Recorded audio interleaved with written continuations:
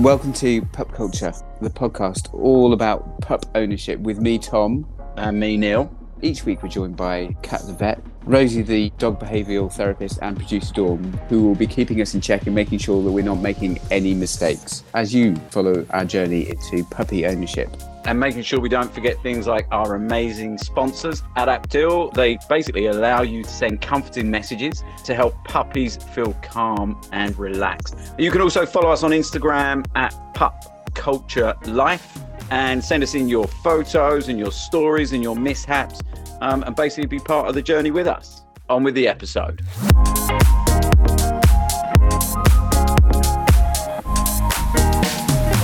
So I guess a quick catch up. You know, there's some exciting news in the world of Pup Culture Life with a new lab. And Kat, it's all going well. You said, you know, the family lab. Yes, Mandy, the baby black Labrador, joined us this week, and she's fabulous. She's perfect. She's amazing. She's not done anything wrong yet.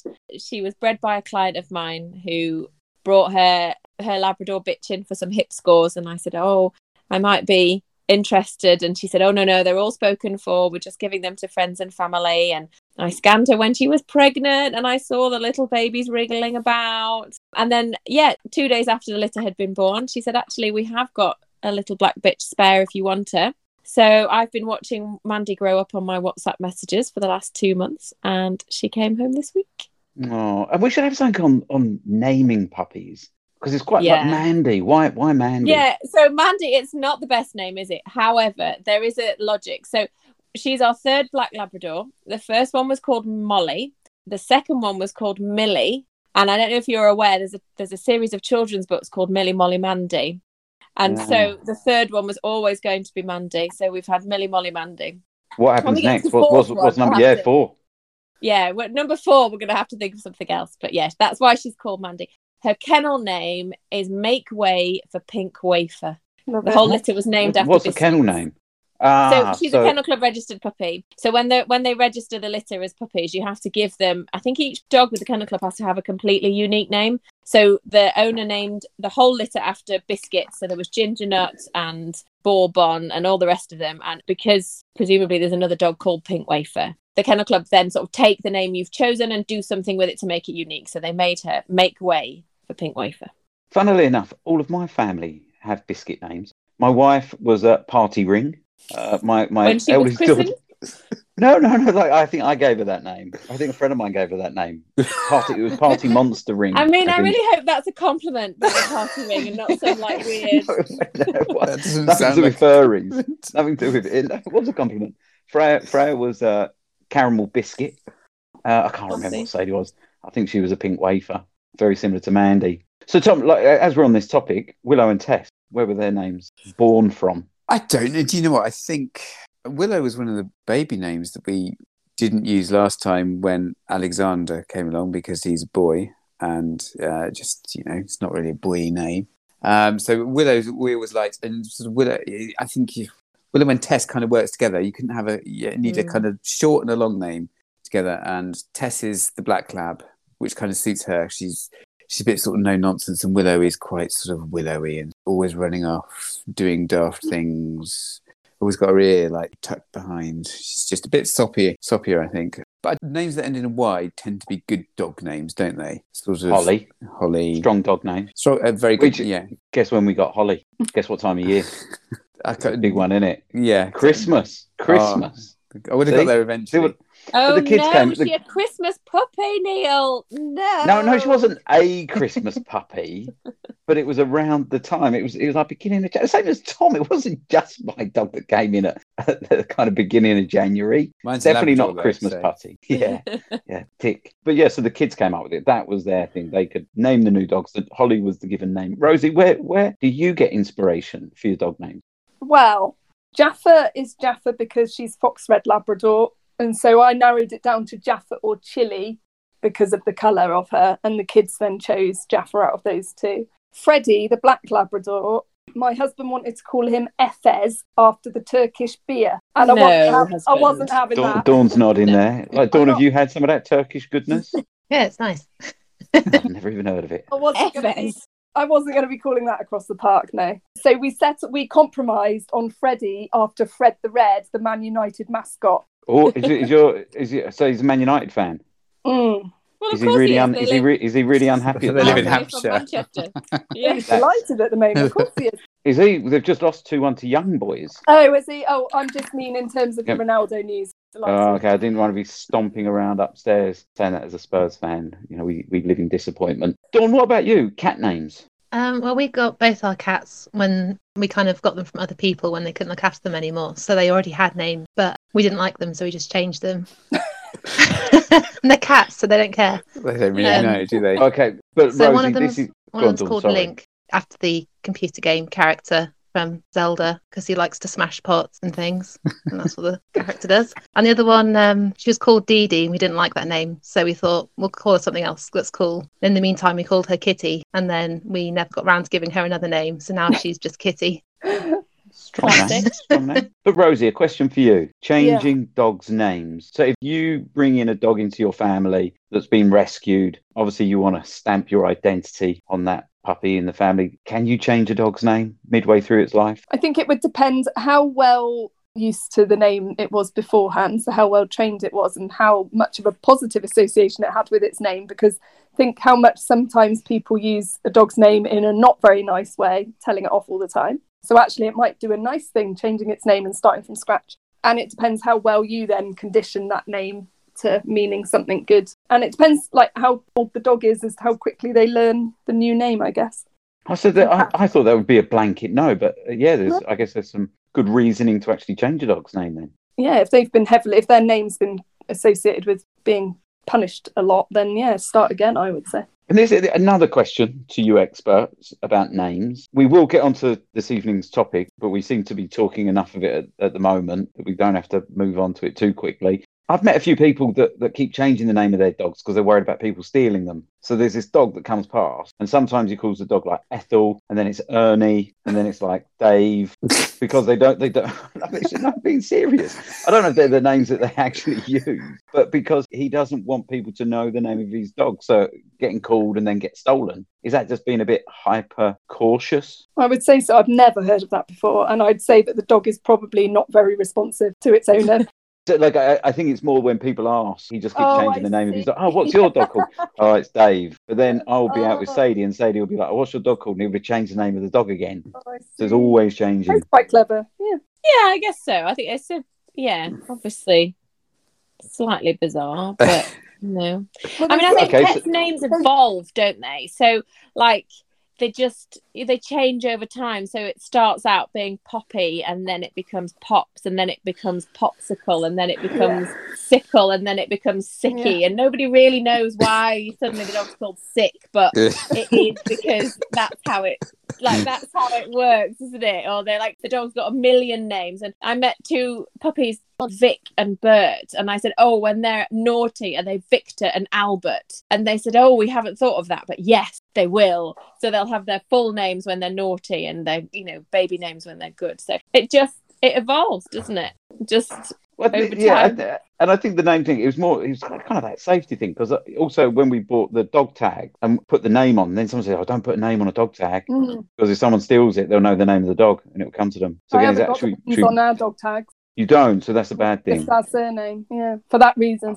I really upset my family when I got the dog tag, because I only put my name on it, not family. It was like Neil's dog. Damn. This dog belongs to Neil. My dog. Tom, how's the dog sleep, or the dog sleeping and kind of behaviour? Are they getting on any better? They are getting on. Here. Yeah, they are getting on much better. They're both sort of crated together at night, and they crates kind of open during the day, and they'll go in there voluntarily. They're still a bit feisty with each other when they're sort of out and about, and we're taking them for walks. One will run off and the other one will hide and lie down like they want to jump up and play, but they are quite like bucking stags, kind of on their hind legs at each other. It all looks very friendly, but I think does feel a little bit feisty at times. But mostly it seems to have calmed down. I think it might be because we've had so much renovation work done, and we were away for a bit, and they were kind of with some dog sitters for a bit. I think they were a bit unsettled as well, and the heat wave that we had, so it seems a little bit better. Oh, good. Okay, so some good advice from Rosie. And an update, I know you guys are really worried about Cockapoo Holly and the problem with the ears and the lumps. Very, very dramatic and very worrying, And because the they started to grow on both ears. Turned out to be matted hair.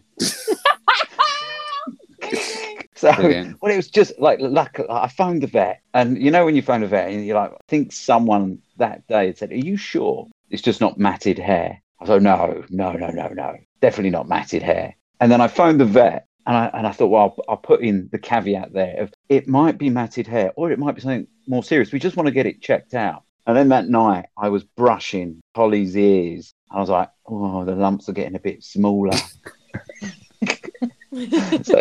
So poor Liz, because I said, I can't take it to the vet. I've got work. I've got to have a meeting. So Liz took it to the vet, and the vet's like, yeah, no, that's just bad grooming. Just got to make sure no, you they get actually those. said that. No, they were super sweet about it, actually. I think they spent about half an hour with Holly brushing her mats out. So now she's got the most beautiful unlumpy ears. Oh, They well, that are- was very they are kind of them. perfect. Probably just taking the clippers to them. But I have a story actually that's going to segue us really nicely from that into this evening's. Before you do that, Yeah. can I ask how's her fly phobia? Oh yes. Oh, fly phobia, flygate. It's not as bad as it was, but she'll sit through in the evening, and there was like a little fruit fly that buzzed around, and she's like, her eyes were open. She's looking at it, she's checking it out, a little bit worried. She gets a little bit concerned. Occasionally, she's gone under the sofa. We're trying not to draw attention to it. You know, you were saying about flicking things around. I thought, well, there was actually a dead fly, what I thought was a dead fly on the floor. So I picked it up by the wing, and I was like, it's okay, Holly, it's fine. Put it kind of close to her nose, and she was looking at it. And then it kind of kicked into life and started buzzing, and I freaked out, which freaked her out. So I'm screaming at this little fly because I didn't think it was alive. So I think that maybe put us back a few days. But she does have it. She doesn't, like, outside in the garden, she's fine. It's not an issue in the garden. But in the house, the tiniest fly, she doesn't like. She's not into it. Could you counter condition that, Rosie? Could you, when a fly appears, get some treats and? Yeah. Yes, that would be the aim. It's just if she's under the sofa, won't take food. She hasn't been under the sofa for a few minutes. She hears them and she gets super alert, and she just gets a little bit nervous about it. So we could give her treats. Is that thing you said about, Yeah, it would. Or start playing with her. Yeah, one or the other. Yeah. So when the fly appears, you start doing something nice. So she starts to think when the flies come, snacks come, or playtime comes, and it's a positive association, not a negative one. Yeah, so we'll work on that more. But yeah, it was really interesting. And it was the tiniest fruit flies. Kat, I'm interested in this segue. Go on. Right, just you wait, because this evening we're talking about the bottom end of things. So talking about lumps on pets. Picture the scene. It's Christmas Day. I'm on call, not happy about it. And I get a call from a little old man who says, my little old dog is really distressed. She's got a huge lump on her bottom. She's spinning around. It's absolutely awful. The family's round for Christmas. She's making a massive fuss about it. We must rush in right now. So Christmas Day, I'm like, fine. I will see your dog. So I went to the practice. In walks little old man with this tiny little fluffy little sort of Shih Tzu, classic little old man dog. And he says she's got a huge lump on her bottom. We're really worried. Anyway, long story short, it was a massive clod of hair and poo. And so I made their Christmas Day because I lifted up her tail to reveal this just huge lump of shit and hair stuck to the bottom end of this tiny little Shih Tzu. And so I got the nurse, and between us, we clippered it off, holding our noses. And I said to him, it's fine. It's just, I've cured her. This is a Christmas miracle. I've removed the tumour. The dog is going to live. And he said to me, well, it was my wife that told me it was a lump. And she's 80 and she's only got one eye.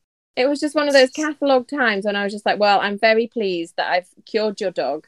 And it's just the poor thing had sort of obviously been pooing past this dreadlock of play and poo, and then it had finally just blocked the hole completely, and the poor thing just couldn't relieve herself whatsoever. And you know what? They've got a name. They are called fecalith. See, I was hoping it would be like a canine clegnut or something. Is that what you call it?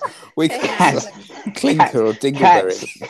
Cat's it was a Christmas massive- canine Clegnut. Clegnut, yeah, it was a dingle. It was a Christmas dingleberry on the Christmas tree, and they've got a name. Yeah, Fecalis or Pseudocoprostasis, I think it's called. I'll have to Google it just now, but there's like a medical terminology for huge clod of shit and hair blocking your back passage, which is lovely, isn't it? They're welcome to my world. A Only in bauble of dogs, though. shit. Only in dogs. Pseudocoprostasis, Which is a good. I think it's called. That is an amazing segue, because tonight we are literally talking shit. It sounds like an Alan Partridge kind of segment, doesn't it? But it's an important one. Rosie, do you enjoy it as much as Kat? I don't enjoy it as much, but it's a very important part of what I do as much as it is Kat's. But I don't get excited quite as to the level Kat does, if I'm honest. I think this is obviously a massive subject, but I think what we're going to do is we're really going to focus this on kind of that initial puppy poo.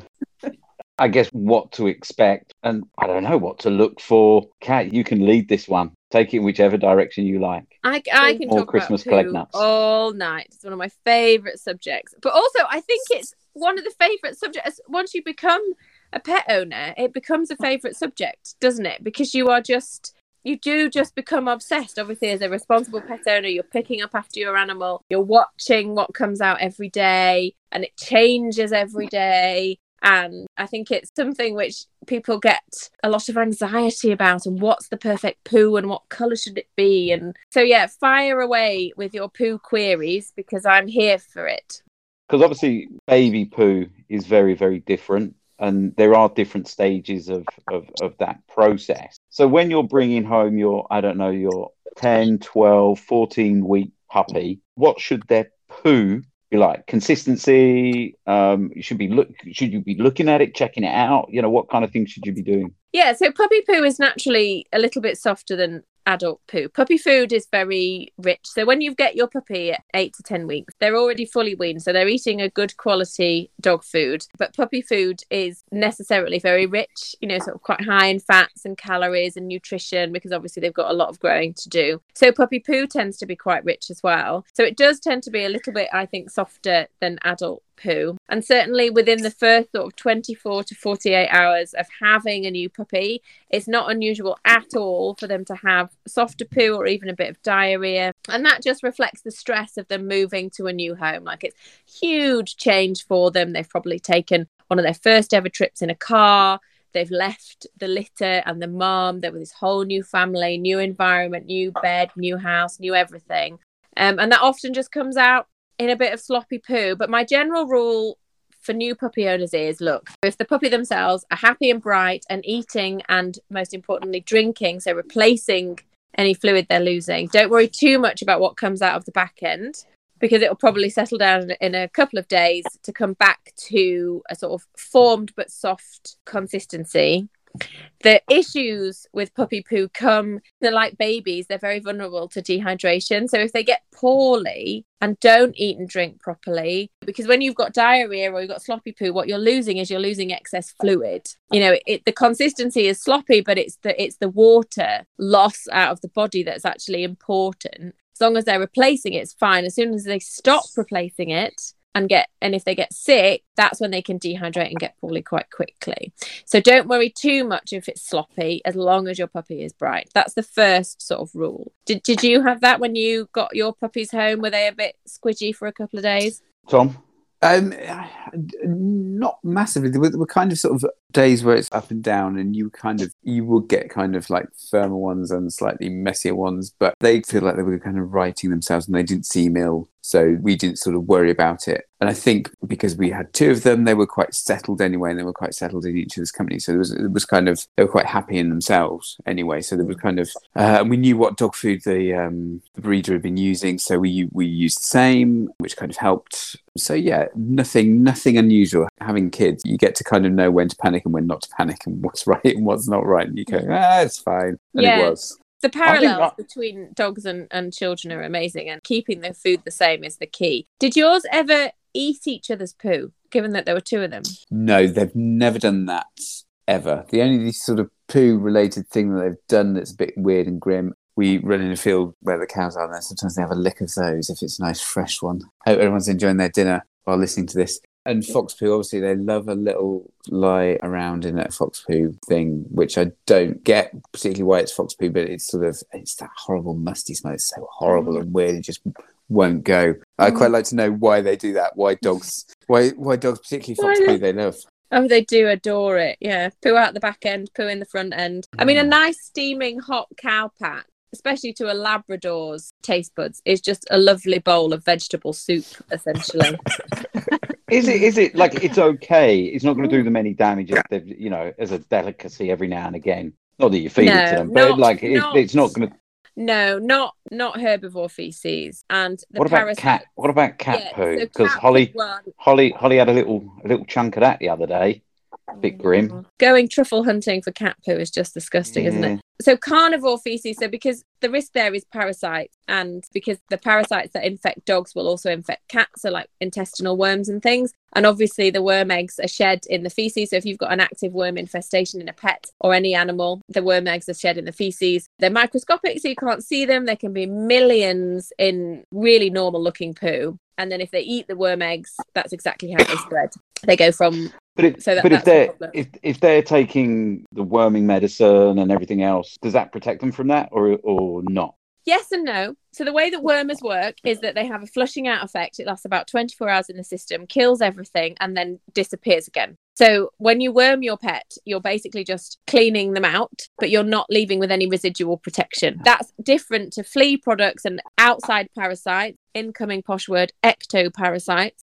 Those products last in the skin and the surface dander, so their protection lasts, whereas worming for your endoparasites, your intestinal parasites, it doesn't. So you could worm your dog one day and then it could have a little snackette of a few pellets eau de chat the next day and be reinfected. But it takes at least a month for that little worm egg to grow into an adult worm to therefore produce eggs. And as long as you're worming, we generally recommend a worming frequency of once every 3 months. So your cat or your dog might be infected during that period of time and those worms will grow and shed. But it's the 3 monthly window is considered about right for an average pet picking up an average amount of worms to be then shedding the worm eggs in their feces. Because the reason we worm our puppies is worms can completely overwhelm their system, make them really, really poorly and potentially even kill them. So worming young animals is to protect their health. Worming adult animals' immune systems generally hold a worm infestation unless it's absolutely overwhelming in their own body in check. So they can cope with a worm burden.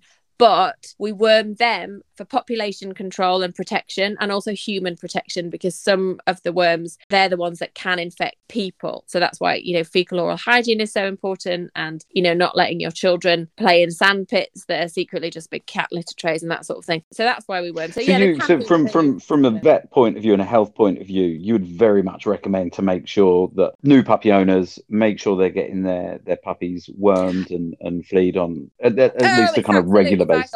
And the worms, I mean, maybe we could do, one of these podcasts just about parasites because they're also fascinating to my little brain anyway. But it's really, really important. And the worms are so sneaky. They lie in wait in the mammary glands. And then when the puppy suckles, they wake up and go through the milk. So unless the bitch has been really well wormed, the puppies will be infected with worms right from the off, and then they can pick them up and it can. So worming puppies is really important. And back to the poo, you can't always tell. Sometimes they will pass fresh adult wriggly worms in the poo, which always, delights me when people bring me pictures or videos or even live worms. That's extremely exciting for my little brain. But you can have a dog with completely normal, absolutely perfect poo and be riddled with worms because the worms are happy and alive, living in the intestinal system and shedding their eggs, but the eggs are microscopic, so you won't see them. Wow.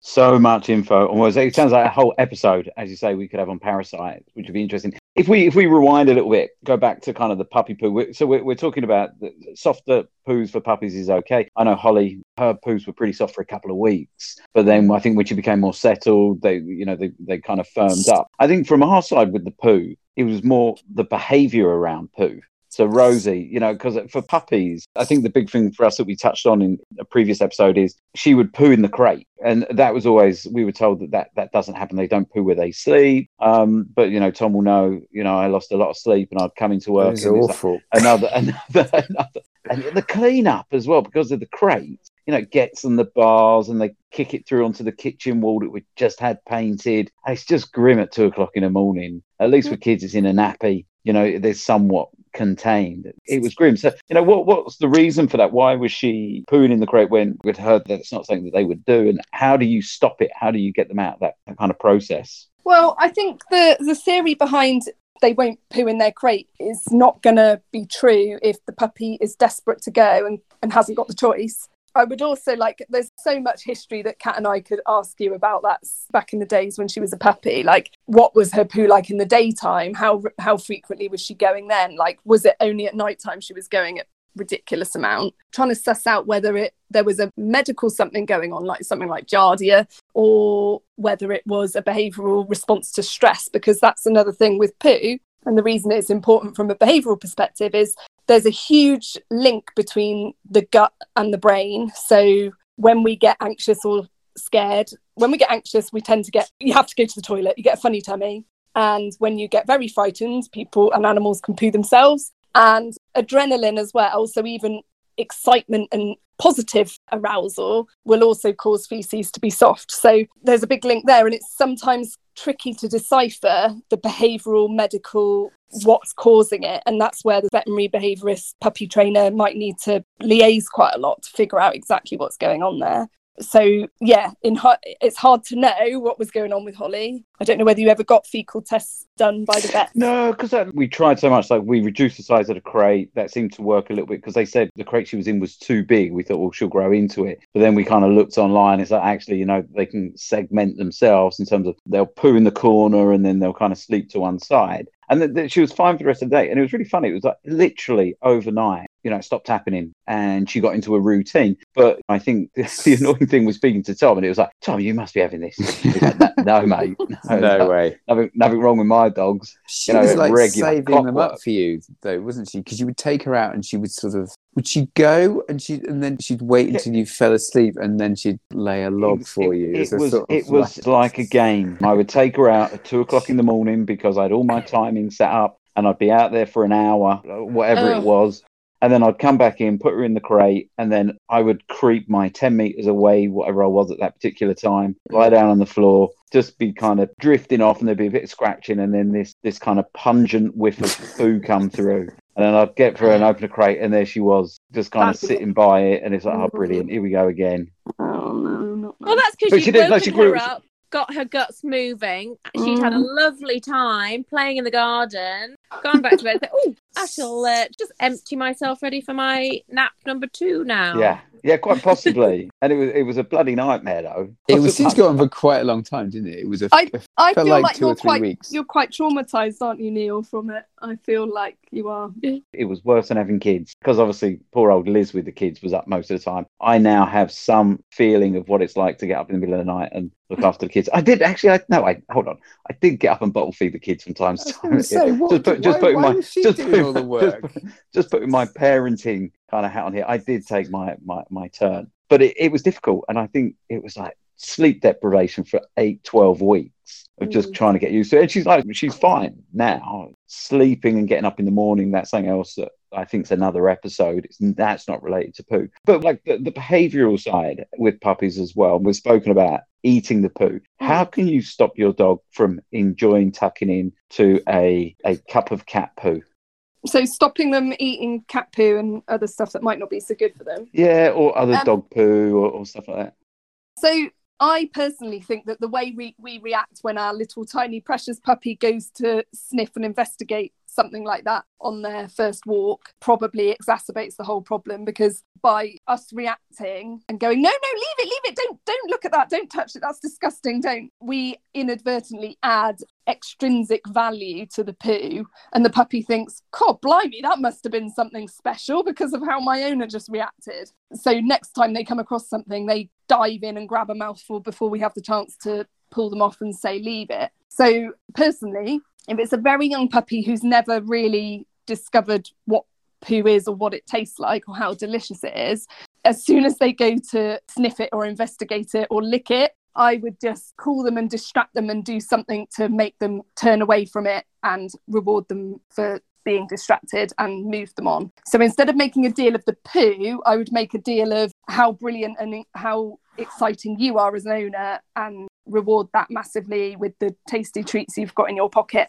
and move on. And that's how that's how I would respond to anything that the puppy, like if it was litter on the floor or anything that they are going to investigate things. They haven't got hands, they haven't got opposable thumbs to pick things up and feel and investigate. They are going to use their mouths, and unfortunately our reaction to that causes a huge amount of problems with eating things they shouldn't, whether it's poo or otherwise, and possessive guarding behaviours as well, potentially further down the line. It's quite difficult to do though, isn't it? Like if, say, the dog's in the garden, the puppy's in the garden, and the next thing you know about it is when they're in kind of licking your face and you can smell cat. Well, it's too late then anyway to do anything, isn't it? Far too late. But then, I had a good example here with my young dog. When she was a puppy, we had ponies at the time, and she started tucking into their poo, which, as Kat said, isn't a worry to me. It is just well digested grass. But the thing with horses, you just need to be a little bit careful of if they've been wormed recently and the wormer is in their poo. So all I did was practice my recall. So I just called her to me, and she came running to me with a mouthful of horse poo in her mouth. But because then I had food to reward her for coming to me, she spat the poo out and she got rewarded for coming to me, and that was the end of the poo story. So I think we panic. If we just slow it down a bit and just call the puppy to us, whether they bring the poo or not is irrelevant, because if you're going to reward them with something for coming to you, the poo's going to get spat out at that point. And I think that builds on to bigger things as well, like training, which will be another, I think, probably the next episode that we look at, and things like recall and other training to make sure that, you know, they are kind of understanding what you want them to do. Keeping on the topic of poo, as this is the episode of it, Holly has a very strange pooing kind of ritual. Like, I think my sister, she found it a bit odd, and I didn't really think anything of it, but I've been watching other dogs and how they poo. Tom, the Tess and Willow, when they need a poo, they'll go, they'll squat, they'll poo, they'll leave. Because Holly has this thing of like just walking round. Willow does. So Tess will go and it'll all be in one place. Whereas Willow, it's like a really, really awful treasure hunt, and she'll kind of drop them over like a meter, and you've got to find them, because they're like the same color as the kind of dried grass and stuff like that. Yeah. It's really hard, like find it. Oh, there's one. Yeah, I don't know what it is. She's like trying to make a string of sausages or something. It's a bit weird. Maybe it's not that bizarre then. I don't know why they do it. I wish they would stay still and just sort of do it in one place. But Willow likes to do it on the move. She's got things to do, places to be, so she shits and goes. Well, have either of you heard of that research a few years ago that showed that dogs generally like to line themselves up with magnetic north? I did see that. I thought it was rubbish. Yeah. Is it true? I just assumed. So I think it was a really small sample size. I think in terms of research, it was rubbish research. Yeah, but it's a theory for some dogs. Why don't say that, because Neil will believe it. He's really He'll get susceptible to out stuff now. like this. Conspiracy. Yes, maybe. But they do, like, she does spin, but she kind of just waddles around not wiping it everywhere, just dropping it everywhere. Didn't know if that was normal or not. Willow does it in a sort of straight line, so she'll do it on the go in a sort of one direction, which is quite, you just follow the trail. But it is quite annoying. I don't know why. Another thing they do, this is really odd. So if I take them both out for a run or a walk, they will be sort of doing their own separately, not looking at each other. And they'll both squat and wee or poo at the same time. It's like synchronized, but they're not watching what each other's doing. They're just sort of doing it. It's not kind of random, like it is random. It's not kind of like you get them out of the car and then they go straight away. They'll be playing for 5 minutes and then both do it at the same time. It's very odd. It's like they're telepathically communicating with each other. Well, yeah. Well, they're not in sync. It's like when girls start to cycle together, their poos are together. Yes. Yeah. I don't know. It's quite interesting. They've got this very similar gastric transit time, haven't they? Presumably they're fed together. Yes. Was that when people go cycling? No, not on a tandem. I think it's like a menstrual cycle. You look. Do you see what I mean about him being susceptible? It's a Tuesday evening. Go for a bike ride. All at the same time. Like, wow, how strange. I do get the kind of, they're obviously kind of, eating and drinking together, but it is to the millisecond. It's just, just a bit odd. I quite like it though. Some animals use fecal marking for scent marking. I know cats do that for territory marking. Do dogs do that to a certain degree, Rosie? Yes, they do. So I do know particularly ex-street dogs will often choose to poo high up. So they'll use molehills or mounds, or they will handstand or cock a leg as they're pooing to try and get it as high on a clump of grass as possible. So I'm sure that must have a visual marking purpose. And I have had a dog who was referred to me for perceived separation issues that actually I diagnosed it as being a fecal marking issue in the house instead, because of where it was doing it. And when we got video footage of it left alone, etc., it didn't add up as a separation issue. It was more a pooing where people, dogs, or outside, outside windows or full length glass doors, basically. So yeah, interesting. Because I know cats How do high that, up? but I didn't know dogs did it. I wasn't entirely sure that dogs did it. But I guess in the wild, they may well do. It would be a silly thing not for them to do, or to use it as a there's visual marker, wouldn't it? such a lot of information in poo, such a lot of scenting information.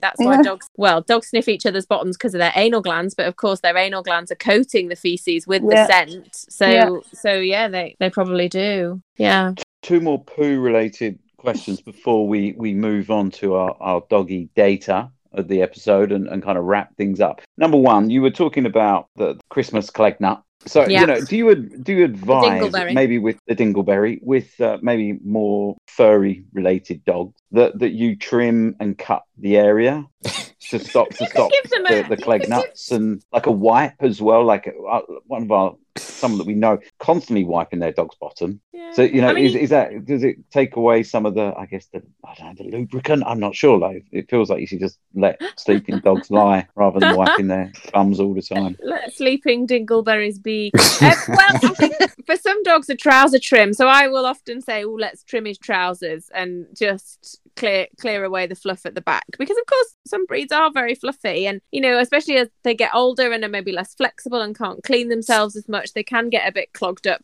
around the back end. You don't have to do it. There's no particular health reason, but simply from practicalities. Nobody likes to snuggle the dog on the sofa and then watch it walk off and watch its little bottom clank as the bits like slap together.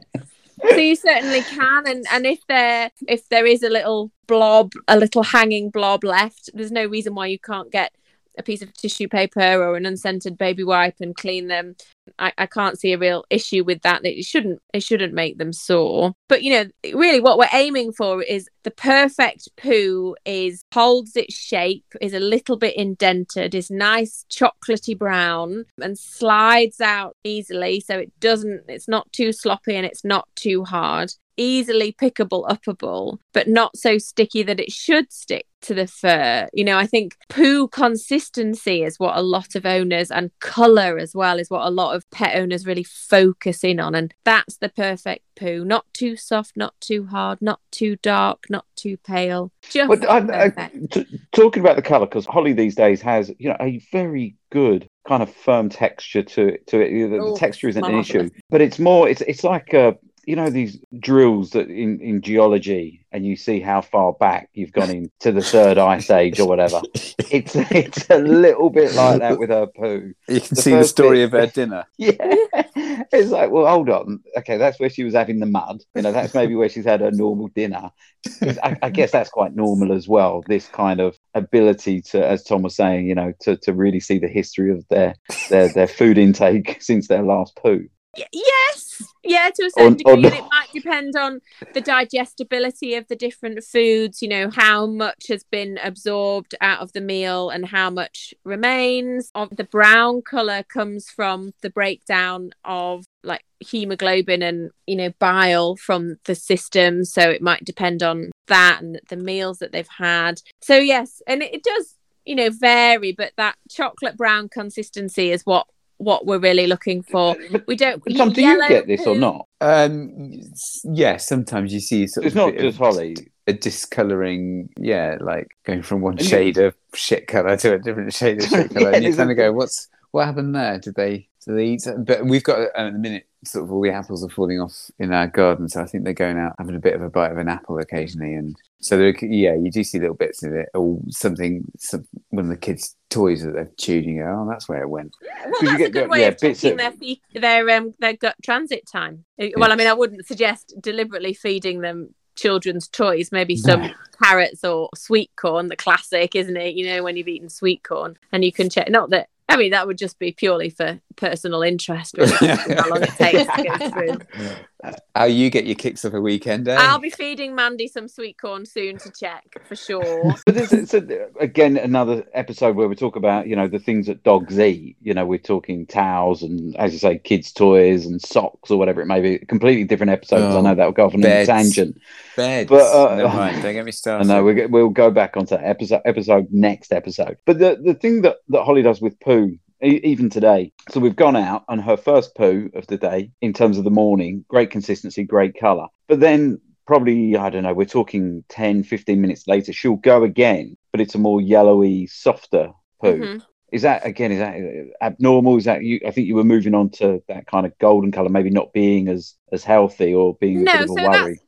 That's relatively normal. So when it comes to your gut, the very back end of your intestinal system, poo tube, if you will, is the rectum, and that's basically the. Is that like Google missed a trick there.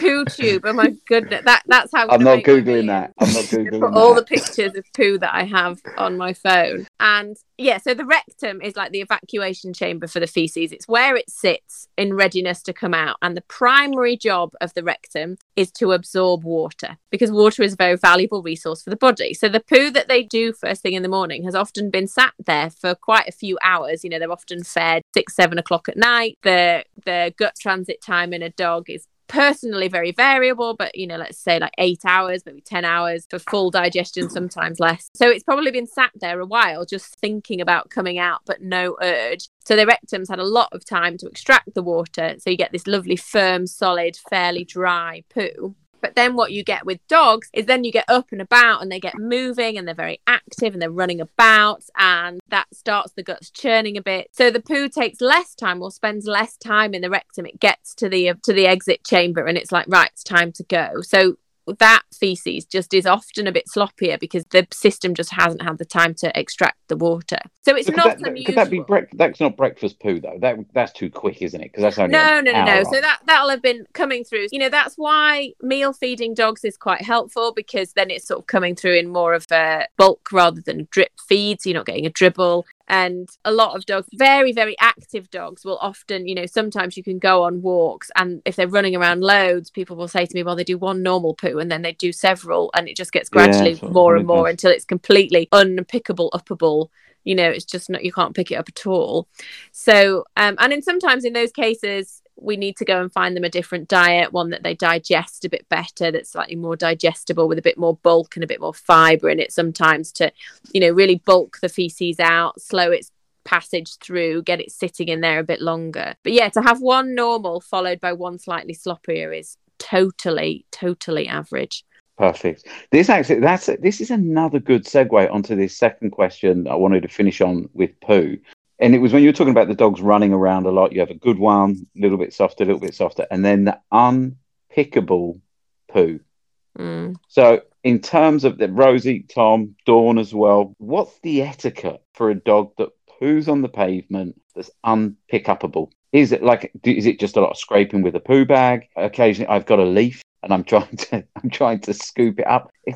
There's a certain amount of embarrassment as a dog owner when that happens. You know, water bottle's quite good, isn't it? If you can remember when those. If you've got one to hand, you know, you can give it a spray down. Any top tips for the unpickable poo on a pavement?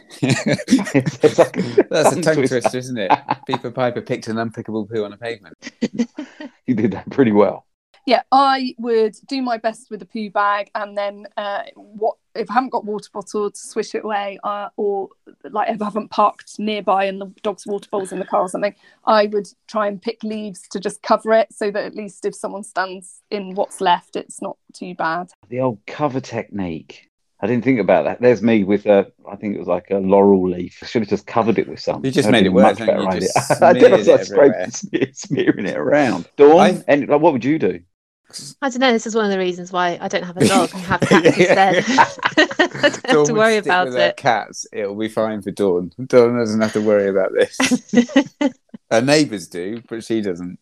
Tom, have you I've just swished away with water, or what I've done before. I tend to not as don't tend to walk on the pavement. They tend to sort of just go down to the sort of fields and by the river. So I have the same problem with a slightly softer one in the long grass, because all you're doing is kind of basically it's impossible to pick up. But I have the one time that Willow got a bit ill. She had a bit of a poorly tummy and basically exploded on a pavement. There happened to be a woman who was kind of moving some stuff from her garage, and I kind of went, I'm really, really sorry. My dog's done something unspeakable outside your house. Do you have a washing up bowl of water I can just sort of swish it away with? And she was very accommodating, and we got some kitchen roll and we swished some water away, and we had, I wouldn't say we had a nice time, but I got to know the neighbours. It was lovely, and we did a bit of cleaning as well. But I very much that's commitment.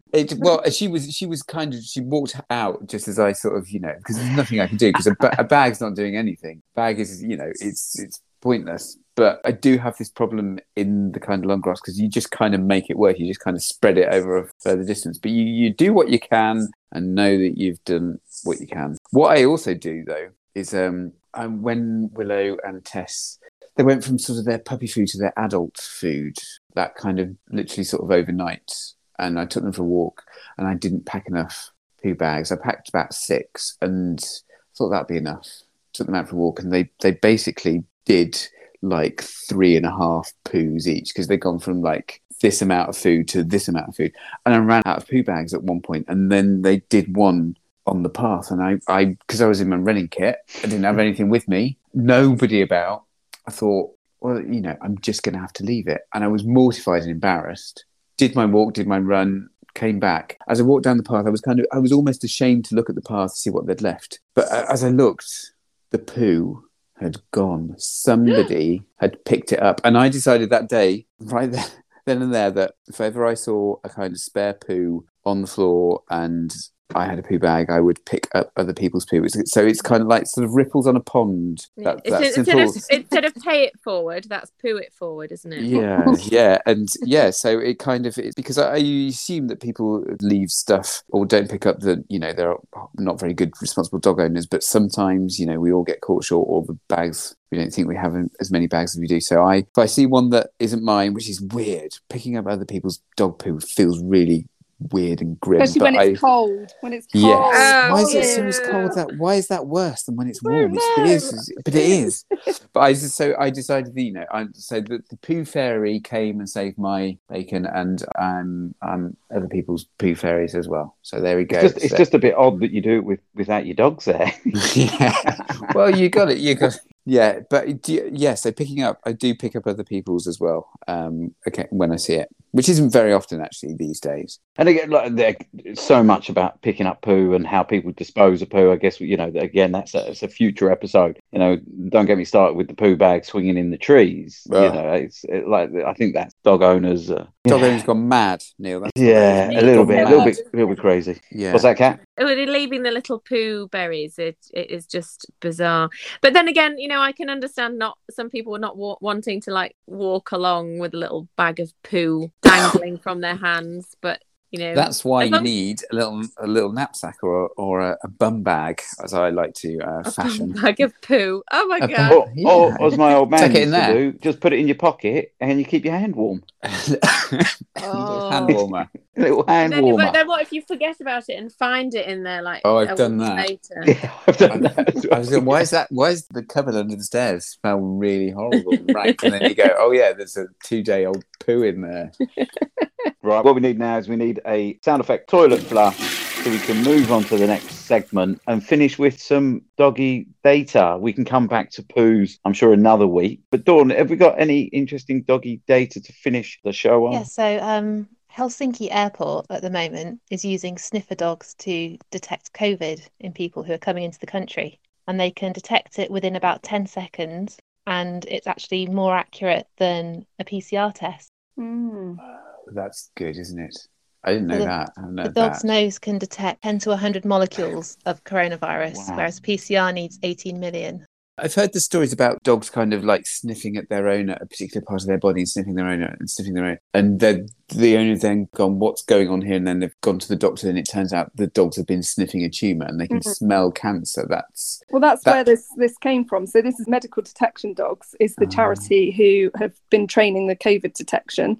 And that was set up by a colleague of mine whose dog did exactly that. So her dog detected her breast cancer, and that was how she ended up setting up Medical Detection Dogs. Wowzers. How long does it take? How long does that process take, like, to get a dog trained for, let's say, for COVID? Because I might bring one into the generator, have Holly sitting at the door, barking, turning people away. Well, I think they started pretty quickly when COVID hit, and their dogs now working out there doing it reliably. I mean, I guess those dogs need to be very advanced stage of training. To get to the initial stage of training a dog to detect a scent is very quick, but then it's about training the dog to detect very, very, very, very low levels of the scent. I don't know. Their sense of smell is phenomenal. They can smell up to 100,000 times better than we can. The practice that I work at, we look after a lot of police dogs, and the scent work that they get their guys to do is amazing. They're now training them to scent SIM cards in mobile phones. So not just a phone, but a SIM card. And they were telling me the other day that they can scent, the different SIM cards smell different. So they can scent them to smell a very specific type of, a different make of SIM card. Like the things that dogs can, the way that we can manipulate their amazing sense of smell to help us is phenomenal. And the cancer detection dogs particularly are just absolutely amazing. Absolutely amazing. They smell I think, what do they do? Is it a lot of them, they smell urine, don't they? And can scent the metabolites of tumours in the urine better than any machine. Is it something that will grow, that we'll see more and more of, or does it just take too long and it's too resource heavy, too financially expensive I think to train the dogs to do this? I think it is very financially heavy in terms of the funding, but it's brilliant. It's amazing to donate to. Just a little thing to end on here. I don't know if anyone's seen the movie A Dog's Journey. That they I think were one of these medical sniffing dogs on Netflix. It was a very teary film, I must admit. I had a good cry. It's not. Oh, Neil, you're very lachrymose in your old age, aren't you? Oh, it's unreal, mate. Like the whole family were watching it. We were in tears. It's like, if you've ever seen it, it's a great one with the kids. It's a bit strange, but also I only really emotional. watch superhero movies. Yeah, I don't like things with animals, especially if it makes me cry. I don't want to. Well, it's a Christmas holiday for you, isn't it? You want a bit of escapism. It is a bit, when you watch it and you're just like, well, that would never happen. And that dog's really badly behaved, and that one's overweight. Yeah. I probably wouldn't be much fun to watch that movie with that. Well, if anyone else watched it, let me know. Feel free to share your views on the next episode. But thanks ever so much, guys. Enjoy the rest of Just before we finish, can I share with you a couple of interesting poo facts that I thought you would like to know? Oh, we can't have poo facts missed off of this episode. I've obviously got a lot, but I thought I would just share with you a couple of my favourites. Number one, the average dog produces 125 kilos of poo a year.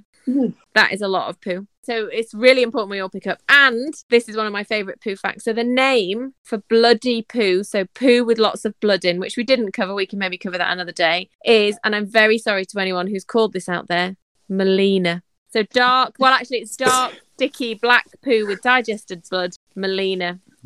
What's that Donald Trump's wife? So she was Melania, so it's not far off. Yeah, Melina is the name for like poo with blood in. Don't come after us, Trump. I always think that's really unfortunate because sticky, dark, disgusting, black, bloody poo. Yeah, sad times. I don't think I know any Melinas. No, but it's so close to Melanie, isn't it, and all of that. But anyway, it's close to about 4 different names. Melina, please. Well, I am looking for a name if we go that way. If it is a girl. It's worth the Melina. Right, I'm going to go and look at my dog's poo. It's about that time of the evening. Thanks very much for listening to Pup Culture, the podcast all about dogs and puppies. You've been listening to me, Tom, and Neil, producer Dawn, cat vet, and Rosie, the behavioural therapist. Join us again soon for another episode. But we want to say a big thank you and big thanks to our sponsors. Yeah, so thanks ever so much to Adaptil. Basically, they help send comforting messages for your puppies to feel calm and relaxed. So go check them out. Thanks again to them for supporting us on this journey. Also, make sure you follow us on Instagram at Pup Culture Life. We want to see your pictures and we want to hear those stories. See you again soon.